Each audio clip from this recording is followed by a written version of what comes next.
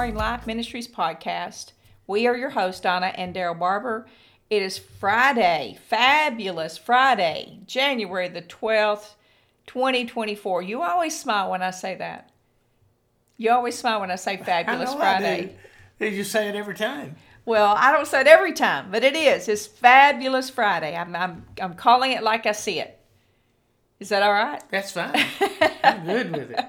Hey, listen, we have enjoyed this week, and this is one of those times that, yet again, we've recorded several at one time, so we get so excited, and we really hope that we're being able to just expound to you how this is really coming about in our spirit, and that you're grasping it. We would love to hear a review from you.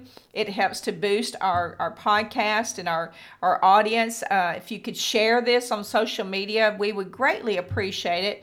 We really are trying to help people to live an overcoming kingdom life right here, right now. Yeah, and that's the whole thing about it. It's not about how big an audience we can grow to or anything like that. It's about what we have to impart to that audience, because it will absolutely change entire families' lives. It will change the trajectory of your family, where you're going, your outlook on life, even just the way you live. Everything will be changed about it when the Word of God really takes hold and takes root in you.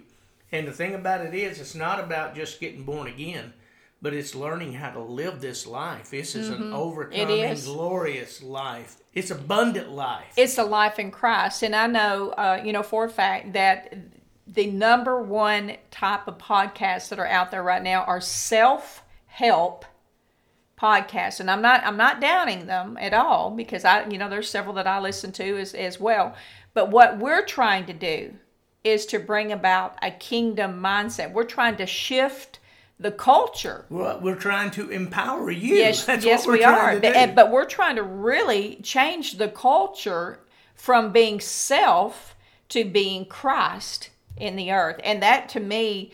That really speaks about who we are and what our call and mission is. And so if you want to help us to do that, please share this word. Let me just say this real quick before we get into this, because it's a little bit of a rabbit trail. But, I've been trying to study up and prepare for a lot of things for going on this weekend. And I got to thinking about, when we're talking about this, the most large army that was in the world in Jesus' time was the Roman army. The Roman army, yes. And the Lord overcame that Roman army by the Roman citizens getting saved one at a time. One at a time, that's true. It was brought into the kingdom of God. And then finally you find out when Constantine got born again, then it started like wildfire throughout Rome. Yes. And he tried to Christianize a lot of pagan things. Well, a lot of people don't know who Constantine was, but he was a Roman. Well, he was the emperor. He was the emperor at that time. Constantinople. Yes. That's where he was at.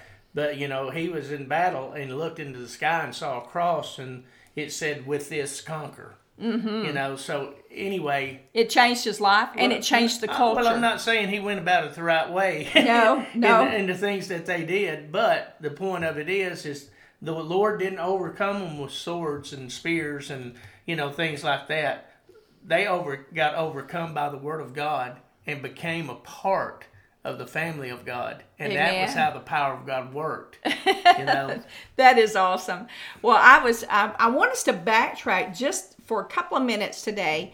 We brought out yesterday, we talked about Matthew 6:34 out of the Message Bible.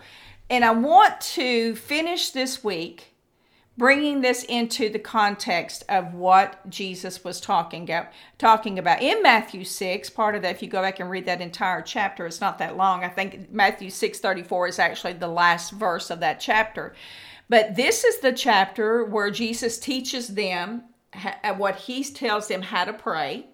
And then he begins to talk with them about really what we have titled now as kingdom living. Right. And he's teaching them how to not be overcome by just the smallest things, but to really be focused on kingdom. So before we got what we did yesterday is we talked about Matthew 6:34, giving your entire attention onto what God is doing today.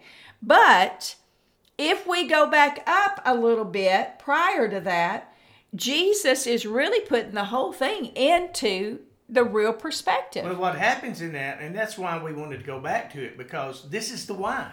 This is the why. This is the why that he was saying what he was saying in This that. is why he's saying, give your full attention to what God is doing today. So let me tell you something. If you deal in areas like this to where you're worrying on credit and you're always looking at what could be and different things like that, you're not alone. That's right. You know, a lot of people deal with that. Yes. It seems like the human nature. It's human nature. You know, it's bent toward the negative. You know, every single time. And it takes learning, it takes relationship, it takes walking and getting victories over situations, because listen, you might fail, numerous times. Yes. But get back up. Get back up. Get back up, because you're going to learn after a matter of time, you're going to learn that you can trust God. Well, and you can believe in Him in what He tells you. And trust is the issue right there. So listen to what He says. Now let's go back up to verse 30. Out of Matthew 6, and it says, if God gives such attention to the appearance of wildflowers, most of which are never even seen, don't you think He'll attend to you, take pride in you, do His best for you? Mm-hmm. And He says, what I'm trying to do here is to get you to relax. Chill out. To not be so preoccupied with getting, so that you can respond to God's giving. That's powerful. That is a powerful just statement right there.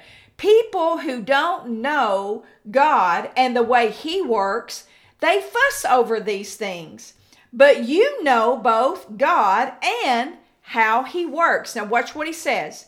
Steep your life in God reality, God initiative, God provisions. Don't worry about missing out. You'll find all your everyday human concerns will be met. Amen. You know what? Here's my thought in that. He's basically saying He is a good Father. Well, when you were reading it, I was sitting here thinking about the way our minds work, and Jesus was talking about that in these verses throughout this chapter. But they're worried about what clothes they're going to wear. Somebody over here has got some of these real fancy name brand pants and all these fancy name clothes and all this stuff, and I might not have some of that, but here I am. I'm fretting over stuff like that don't amount to a hill of beans. Right. So we're being real over here, people. Well, we're in a place to where we're coveting what other people have, and we don't. They've got this. Well, I ain't got that. Or what we're gonna eat. Mm-hmm. All those different areas. I mean, even the lilies of the valley.